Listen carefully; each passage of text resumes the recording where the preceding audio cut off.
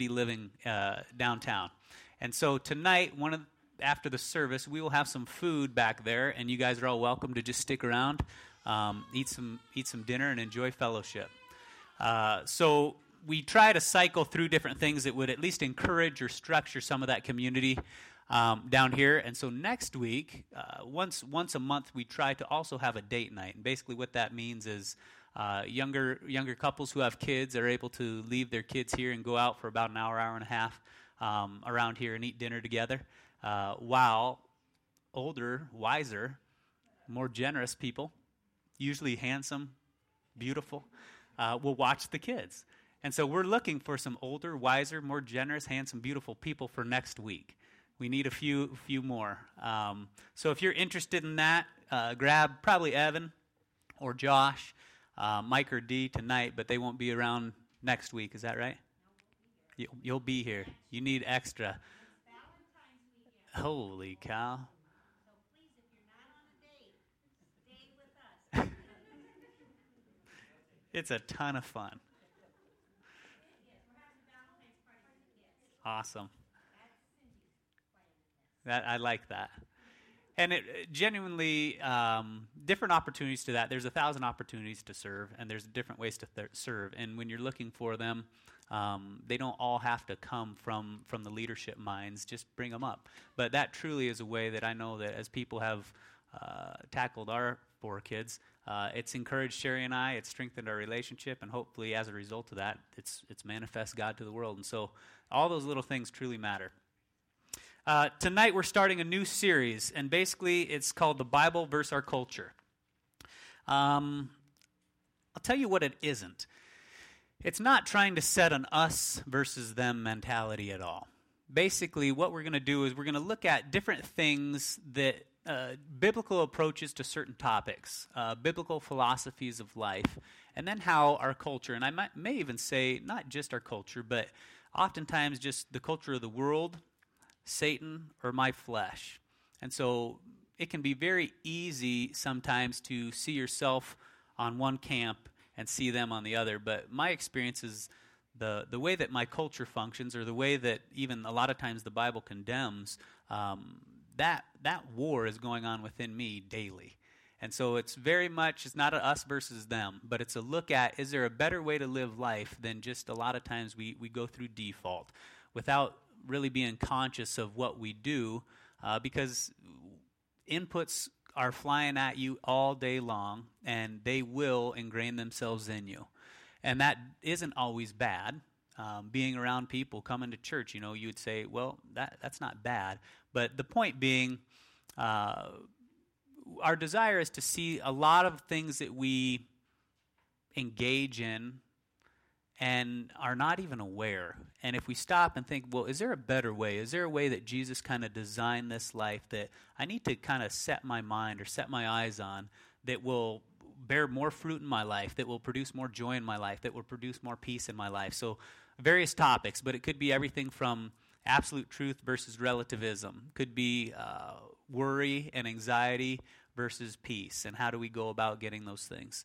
And tonight we're going to talk basically about biblical thinking. And so the idea and the concept is this. There's a few things that have to be in place before you learn to think biblically, but you can have all of the knowledge, Bible knowledge in the world, and if there's certain practices that aren't in place, it doesn't always carry over to daily life. And you all probably have experienced that. Things that maybe even you knew since you were a young boy or a young girl, and all of a sudden you were 35 years old, and your eyes were opened, and the Holy Spirit showed you different things in your life. Or maybe you met Christ for the first time, yet you grew up in church. Maybe God revealed something to you that you have always struggled with, and you just had no idea. So we realize that we're all continually on a journey.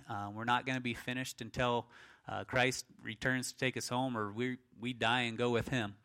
So this is a process. The desire is to be pointed in the right direction.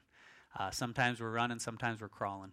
But my desire tonight is, again, to help you, I suppose, and help myself, and remind us what things need to be in place to get me from just knowing the Bible to living the Bible, where our theology becomes our biology. Let's pray, and then we'll get rolling.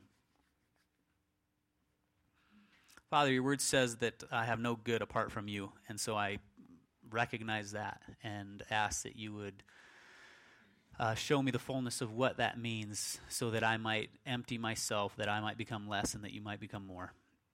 You tell us to proclaim the goodness of God, and so that's what we are doing tonight. You ask us to gather and join in fellowship, and that's what we're doing tonight. Your word, Father, we believe is alive and is applicable to our daily lives.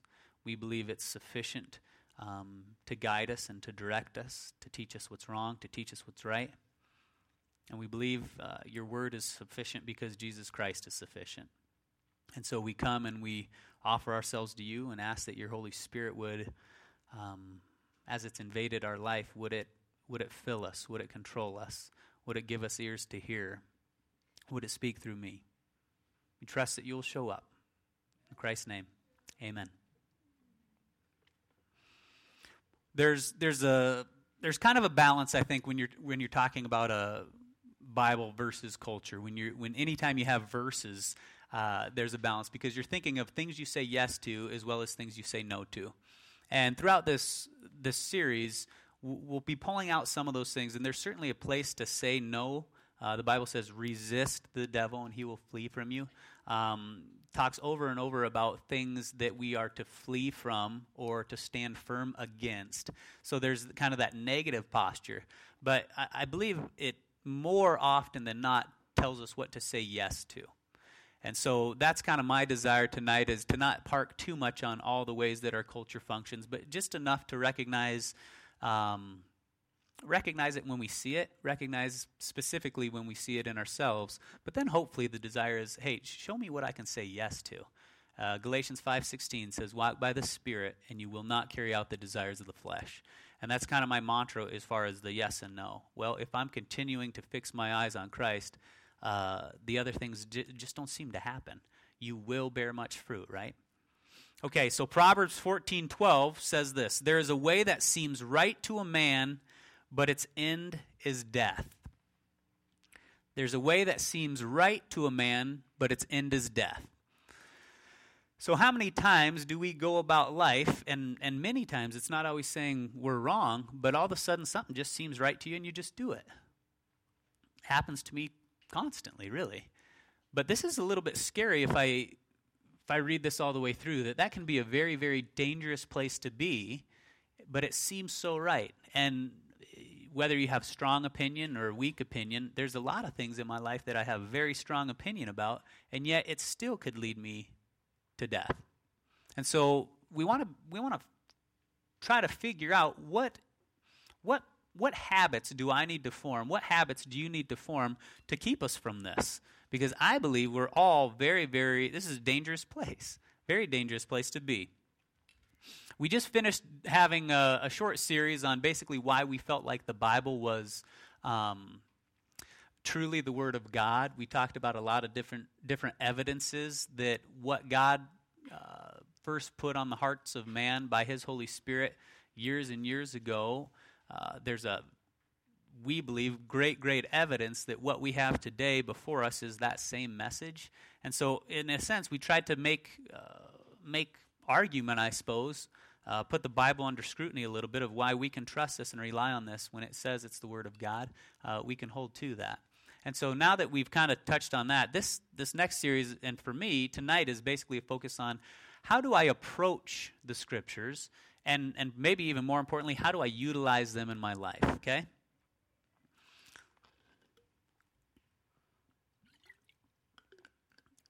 First of all, I think it's important to think through why we do what we do. And every minute of every day, we have gobs of inputs that are just flooding our mind. You're sitting here, and I'm an input to you right now. And so this goes through a process, basically, where you take it into your mind, and you have to do one of three things. You're either going to accept it as true, you're going to reject it as false, or perhaps you need some more time to think about it and ponder it. And so there can be very, very quick and easy things. If I say, Seth, you are a woman, some of you might not know what to do with that, but Seth is going to dismiss that as false incredibly quickly because he knows himself, he knows what a man is, he knows what a woman is, and so that input I can throw at him, and he can't really deflect the fact that it's going to be input into his mind, but it's very easy for him to push that to the side, okay? Not all inputs are that easy to push to the side. And some inputs we can decide to guard ourselves from. You guys decide what movies you watch. You decide what kind of music you listen to. You decide what kind of people you hang out with. You decide what kind of gatherings that you'll come to. And so those are different ways that we can protect ourselves from various inputs, where we kind of decide what's coming in through our grids, if you will. But there's a ton of this that happens that we are totally, it's just outside of our control. And so all these different external inputs, things like culture, religion, family, basically these things, they mold our belief system from the outside. And it's kind of like soft background music. It's forever playing. It's always there. And that's kind of what these inputs are. That's kind of what our culture has. And again, not always saying that that's bad. There's certain things that our culture partakes of that could be very bad. There's others that can be very good and beneficial. But the point being, over time, these things that we're exposed to, these external inputs, they just ingrain on our minds, and as a result, they really shape many of our decisions. Whether it's something as surfacey as the style of clothes that we picked to wear tonight, or something as deep as what we believe about dating or who to marry, or what we believe about God and his relationship with us. There's also, in external inputs, external things that start to shape who we are internally. But what happens is, as that goes in our mind and we either accept them or reject them, there's a couple internal inputs, I suppose, internal filters that we use that really dictate a lot of the actions that we partake in. And specifically, I'm thinking of our intellect, the things that seem right to us, and our emotions, the things that feel right to us. Another way to put it is kind of your reason versus your feelings. And again, the hard part is you kind of think, you hear people talk about their independence and being the captain of their own ship. And I think it's a total joke. And here's why. We have no idea that all of my feelings about something and even my reason has been largely shaped from these external inputs, largely shaped from the outside in. And so to think that I'm my own man and I'm going to kind of determine my fate, in one sense it's like, towards the end of that game, I suppose, but all the little filters that I put in place have been placed upon me. Hope that's making sense. So again, the question I think that takes place here is, if all these things are barraging me, all these inputs that I don't have a defense against, if you will, and those are starting to shape how I feel about things, what I think about things, and then again, what you think and what you feel about certain scenarios is going to direct your action. And so really, this is an incredibly important situation, because basically our process of taking in inputs and deciding if they're true or they're false, it's going to control our life. So really what we're talking about is a matter of authority. An authority usually is something that we kind of push back against, because usually authorities want to make us do something, right?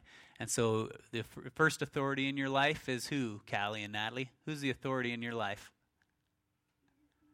Jesus and me. That's a pretty good answer. It's your parents. And so you grew up, and sometimes you like that, when your parents let you do what you want, and other times you don't, right? And all the time when you're young, you think, I can't wait till I can grow up and do whatever I want. But then it doesn't quit. All of a sudden you get teachers, and then you get coaches, and then you get bosses, and on and on and on the list goes, to the point where you're driving down here, and if you're going on the interstate and you hit construction, you can no longer drive 75, right? You got to drop it down to 55. If you choose to, what's your authority? It's the law, right? And the consequences that they can project upon you. You could get a ticket. Now, I don't have to follow that. The sign is up, but I can choose to blow right through that. And I just have to be willing to take the consequences. And so in one sense, there's authorities put in place, external ones, all over your life, all over my life. But we have a decision to make what authorities we surrender, what authorities we submit to. I'm going to define authority as something that controls your will. And your will basically is your decision-making instrument. Since your will is what you use to make decisions and choose actions, your authority or authorities are actually what direct your life. So again, people can be your authorities, bosses, teachers, but I think the real authorities in our life, the things that often direct our life, go back to these internal things that we don't see. It's when we think something ought to be, when we feel something ought to be. So we're going to talk about how the world generally functions, the way that Satan, I think, wants us to function, utilize these inputs, how my flesh continues to try to function, and then compare that to what I believe biblical thinking would look like. Habakkuk 1:7 is talking about a group of people called the Chaldeans, and it says they are a dreaded and feared people because their authorities originate from within themselves. So if you compare the idea of being dreaded and fearful because their authorities come from themselves, they're their own gods, basically. And combined with Proverbs 14, where if I'm my own God, I'm my own authority, and God says there's a way that's going to seem right to you, Nick, but its end is death. If you follow that far enough, and we'll give some examples to kind of flesh this out a little bit, it doesn't sound like a great recipe, right? Basically, we decide what's right and wrong. We decide how other people should act, and we basically do whatever we please. In other words, I'm my God. Now, most of the time, if you're sitting in church here, we wouldn't say that. We wouldn't declare ourselves to be God. But really, if my authority is from within myself and that's what directs my life, I'm the Lord of my life. I'm my own God by way of, and in the definition of controlling my life. The thing that I've surrendered to is myself. Basically, it goes like this. You have thoughts, feelings, and then actions. So my thoughts can come from anywhere. Seth says something to me, and all of a sudden I have a thought. That makes me feel a certain way, and when that feeling is strong enough, I act upon it. I come over here, and Corey says something else to me. Thought triggers. I feel a certain way, or I act upon it. Or the enemy throws a thought at you, and it makes you feel a certain way, and then you act upon it. And not all of those thoughts from the enemy are necessarily incredibly evil. And so part of the process is let's just start to be aware of our thoughts. Let me give you an example. You have a 12-year-old son, and you discover a text message on his phone, and it ends with, "I love you too." And you're going, "What is this?" And so you say, "Can I see your phone?" And he says, "Yeah." And you say, "Who's this from?" I don't know. It's from some girl. Well, where's the rest of the messages? I don't know. She just sent that to me. She just said, "I love you too" out of the blue? Uh-huh. First of all, how many of you believe in the 12-year-old, right? Doesn't happen. You have a rule in your house that their phone is your property and you have full access to their phone. Because of this rule, and you also have a rule that you don't erase any messages. Okay, so right now, you got a lot of inputs going into your head as mom or dad, right? What kind of emotions do you start to feel? You're angry because your son broke your rule, because your son not only broke one rule, but he's lying to you. He's being deceptive. What other emotions? Disappointment. How about fear? Not only, breaking the text message rule is one thing, but remember the content. Some girl's telling your 12-year-old son, "I love you too." You don't know who this is from, and so you're curious. Maybe you have a little fear because he's erasing this stuff, and hey, if it was just, some girl's got a crush on you, happens to a lot of us all the time, right, guys? Nothing wrong. But yet, as you start to put all these pieces, again, these are all the inputs. They don't come one at a time. They don't come very simple. Your mind starts to take over, and then your emotions start to get amped up. And then let's go a little bit further. You demand some answers from your son. And so you're hounding him, and he's not being real cooperative. And your husband isn't jumping in. And you're saying, say something. Do something. And you're not getting answers, and you're getting more and more worked up, more and more worked up. And pretty soon your husband says, will you just drop it? Okay, now what's going on? Anger. Even higher, right? Frustration. Even higher. Now you're not just mad at your son. You're mad at your husband. And so the thoughts go crazy. We're losing control of our son, right? Those are the first ones. Oh my gosh, what else is he doing? Thoughts roll and roll and roll. Is he lying about other things? And then, of course, you all know, you play that thing out over and over and over. Next thing you know, there's a pregnant girl on the end of that thought. And you're saying, he's going to ruin his baseball career. He's going to ruin his school. He's going to ruin all this stuff because of this one text message. And so one thought led to a feeling, led to an action. And then that just compounds, and then, of course, the thoughts get triggered, more thoughts. Your emotions get higher and higher and higher and higher. And so this is very, very easy to see ourselves in, is it not? Okay, and now here's the problem. Most of the time, there's a lot of partial truths in here. So it's one thing for me to just tell Seth, you're a woman. That's easy. Gone. Satan usually doesn't just throw those simple of thoughts in our mind either. But most of the time, there's some partial truths in here, right? It's not good that this girl's saying, I love you to my son. True? We don't know yet. It's not good that he lied to me. True? Absolutely. It's not good that he's breaking the rules. True? Right. And so there's a lot of ammunition that you have as a mom to continue to demand some of these requests, okay? Here's a quote that has always stuck with me, and I think, again, the part of the example is let's see ourselves and how easy this happens where it's just reaction. It's just reaction. It says, sin takes you farther than you ever wanted to go. It keeps you longer than you ever wanted to stay, and it costs you more than you ever wanted to pay.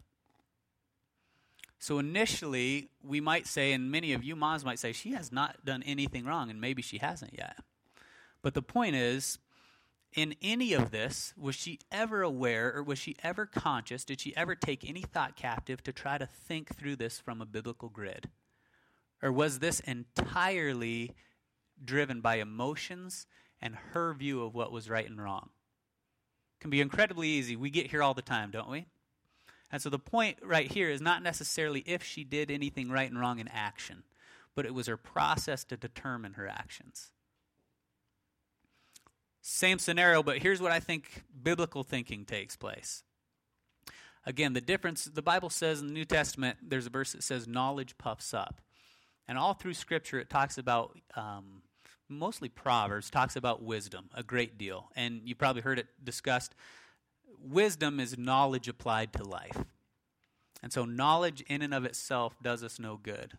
But when that knowledge begins to be applied to our life, that's when it comes alive. That's when it turns to wisdom. I believe that's why people older in their years, we say they're more experienced. They've taken all that they have, and they have all these life experiences to run through them. So we say that's wise. There's got to be some wisdom that comes there. As opposed to having a thought thrown at you from the enemy, or thinking one on your own, or having someone say it to you, and then that triggers reactions, and then you act like a slave.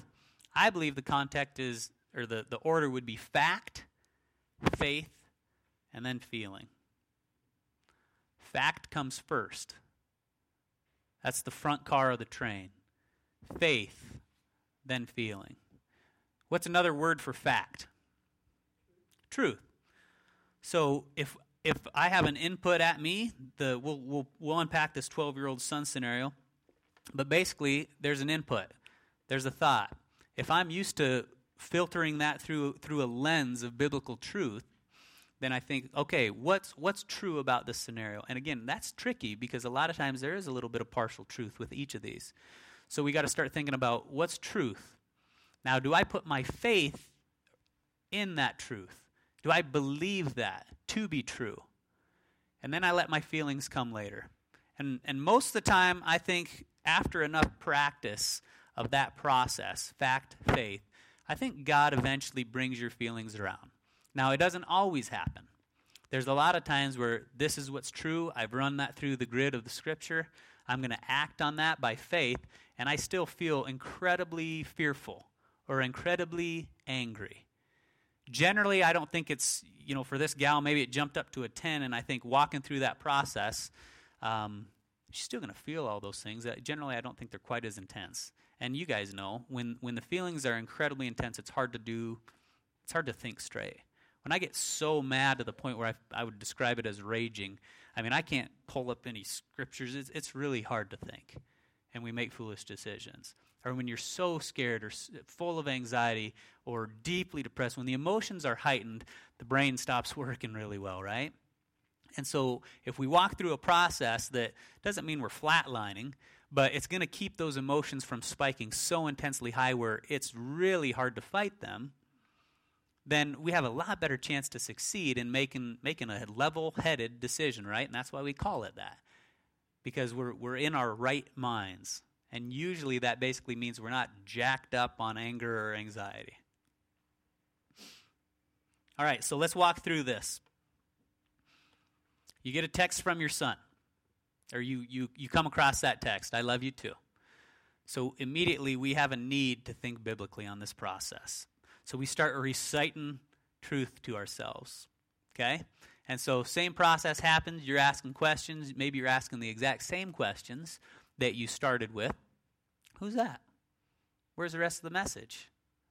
Why'd you delete them? You know we have a rule that you can't delete your texts. We're going to have some consequences for this.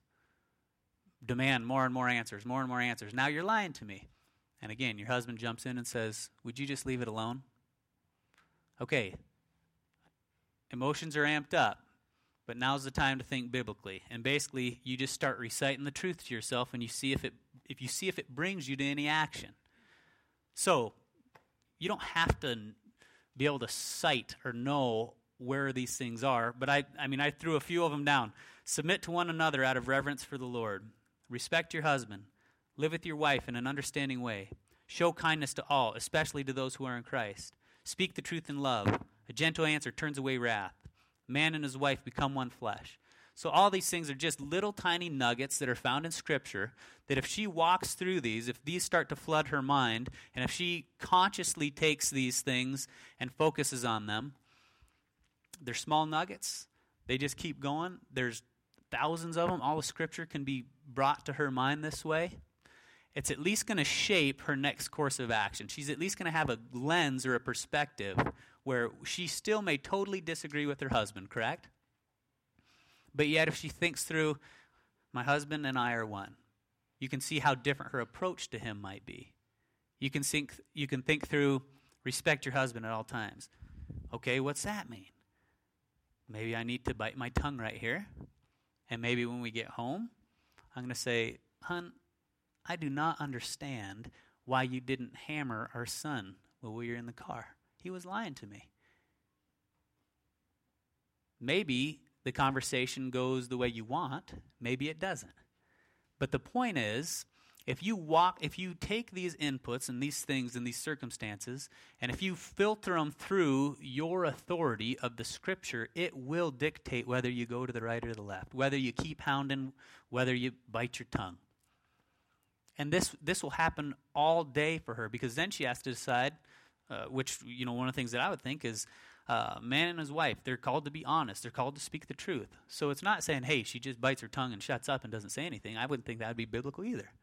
But maybe at that moment, she does, and her emotions die down, and now she's got to take the same circumstance through the same process.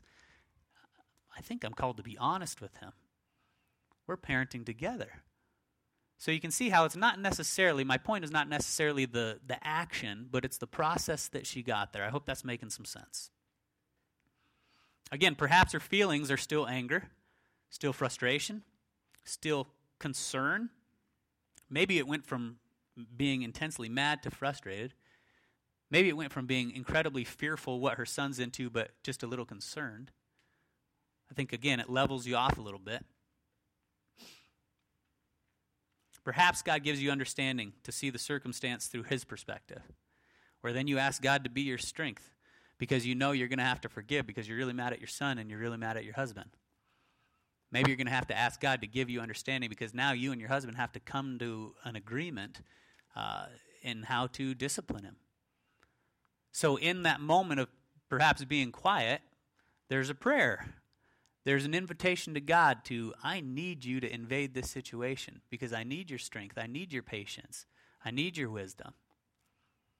And so in my mind, this is the process of thinking biblically. It's a process of taking what this wife knows up here and beginning to train herself with discernment to make these right decisions. At first, this can be very, very hard and very, very intentional. But just like driving a car, when we were first learning we were driving cars, we were aware of everything, right? Blinker right here. Look here. You almost talked yourself through it. Super, super conscious and aware of everything. But over time, all of a sudden, you don't think about it at all, and you're still doing it all right. And again, I think we'll forever have to take our thoughts captive, which we'll talk a little bit more about. But the point being, this stuff gets easier over time. First step, I think, to think biblically is this. We must decide to evaluate and monitor our thoughts and actions. If we're so used to we just do what we do, default, doesn't even come up on the radar, the enemy wins. If that's how I function, I am my own God. And again, I'm a slave to all of you because all of your inputs and my culture and everything else has made itself into me. And it's made itself into you. And so if I'm not used to at least bringing those things to mind, that's where we have to start. 2 Corinthians 10 says, take every thought captive to the obedience of Christ. Somebody knocks on your door, do you just let anybody in? No way. You check and see who it is. If it's someone you know, hey, come on in. If it's a shady-looking guy with a hood on his head and a Jason mask, you don't let him in, right? So that's the process of taking your thoughts captive. Thoughts can come all over the place. We are weird, right? But it's just stop that thing at the door and see, is this of God? Is this of the enemy? Where is this coming from? Simply be aware of it. 2, decide God is the ultimate and only fitting authority. This is, again, we talk about surrender, submission. Never forget counseling with the gal who counsels at our office, and we were unpacking a case together, and she said, ultimately what I'm looking for is one of these two to bend their knee to Jesus. And that idea of, I want to see someone with their knee bent to Jesus, and that's all I need, was her kind of perspective. And so it's deciding that God is the only one who's proper to be my filter. He's the only one it's fitting to be God, not me. And 3 is we must be exposed to the truth often. We must be exposed to the Word of God often. The Bible uses, Greek word is logos, and it means written word, and then there's also logos that means living word. And in John 1 it says, I am the way, I'm sorry, that's a different one. We'll talk about that maybe later. John 1, what's it say? Jesus says, in the beginning was the Word, and the Word was with God, and the Word was God, and the Word came and dwelt among us. It's talking about Jesus Christ, how this is the living Word. But he's given us his Holy Scriptures to get to know him, to get to understand principles. So we have a chance to think biblically, because none of these things will flood your mind. You won't have that filter if you don't know what this means. And I've been reading this thing for most of my life, and if in the heat of the moment when my emotions get high, what comes to my mind is whatever has been in front of me most recently. And so to think that I'm going to draw back on stuff that you and I learned when we were young, or even 3 days ago, is kind of hard. But you think about, what do you dream about?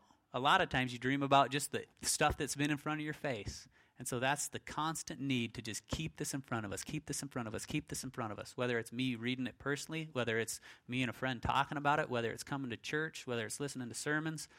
There's a lot of different ways we can keep these things in front of us.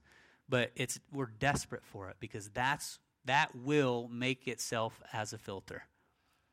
And even if I want that to be my filter, if it's not in front of me, other things are going to make themselves in there. It's just how we work. Rosario Butterfield was a gal who She was a college professor, highly academic, incredibly liberal, was practicing lesbian lifestyle at a time in her life, and she was basically looking at a religious view of something. And so in her academic mind, she would take whatever she was studying and she would just pore over it and pore over it and pore over it and pore over it. And she needed to study religion, and so she pored over the Bible. And she did not read the Bible with the intent of finding God. She read the Bible to serve her for her papers. But she made a comment that just stuck to me. She said she was reading the Bible for 5 hours a day. And that's what she does with all of her books. She's a reader. And again, she approached this not with the intent of, I want to find God here. But she said anybody that spent any amount of time knows that when you're in the Bible for 5 hours a day, it changes you. And God grabbed a hold of that time and grabbed a hold of this woman and radically changed her life. And again, I believe it was, she was in front of this thing, and all of a sudden, what if this stuff is true? What if this Jesus is who he says he is? So we must be in front of it. Last thing I'll share with you. Here's what it looks like in my life, and I want you to apply this in your life. I want you to start thinking through this process. We're in the middle of basketball season. The other day, Callie says, I would love to watch an NBA basketball game. And so all of a sudden, my mind goes, Denver Nuggets. How cool would it be for just me and Callie to go down to Denver and watch an NBA basketball game if that would be something that she'd love to do? I'd love to do that. Next thought. That's really, really hard for me right now, handicapped. It's really, really hard for me to travel. Basketball's in the winter. So we got to go to a hotel, and if it's just her and I, and we got to find a shuttle to get to the venue. That's sometimes hard enough with itself. I'm going to have to bring my wheelchair because I can't walk that far. And what if it's snowing and we're trying to walk through the crowd? Callie's going to have to push me. What if there's ice all over the place? And so all of these things start popping into my head. Guess how I start to feel? A little bit angry. A little bit down. And these are real circumstances. These are real situations. And so I have a deep need at that moment when those thoughts come, because they're real. When those thoughts come, this could be really hard to really make this happen. And that happened in a 30-second period of time for me. But I need to think biblically. I need to start reciting the truth to my mind. Preach to yourself. The Lord delights in doing me good. Surely he did not spare his own son. He won't spare any good thing. God causes all things to work to the good for those who love him and are called according to his purpose. In Christ Jesus, he will supply your every need. So all of these things need to start to shape how I view that. Now, whether we go to Denver or not is not the point tonight. The point is, I need to continue to recite God's love for me and how he will use this situation and this circumstance, whatever it may be. If I can see that through the lens of God's love, if I can see that through the lens of his commandments to me, there's going to be a different action. There's going to be a different emotion. There's going to be a different outcome. So your choice and my choice is, in every moment of life, we can continue to look through the lens of God's truth and God's love and allow that to direct and dictate our life, where truly when we say the Lord is my God, he will be, and he will be controlling my life. Or we can continue to just go by default to not even be aware of these thoughts and let our emotions, let our culture, let our minds run the show, and we will be our own gods. And Proverbs 14:2 will come full-fledged. There's a way that seems right to man, but its end is death. Jesus says, I am the way, the truth, and the life. If we continue to let that person, who that defines, the living word, orchestrate and ask him to show us how to keep him as our filter, I think that's when we truly have life. Let's pray. Father, I thank you for your word. I thank you that it's not just words on paper. And God, I pray that, one, you would protect us from ever approaching the Bible and missing Jesus. But we do know and believe that this is the only source that's fully credible to explain who you are and to guide our way. And so, one, I pray that you would give us a love for your word. Give me a love for your word. And when I don't love it, I pray that you would give me the discipline to just be in front of it. I pray that you would surround me with people that would strengthen me in the word, that would encourage me. And then I pray that you would just be merciful and gracious to us, that as we go about our everyday, we would begin this process of running everything through the lens of Scripture, of holding everything through the filter of your word, so that it truly would control us. And we know that being controlled by perfect love is a good thing. Amen.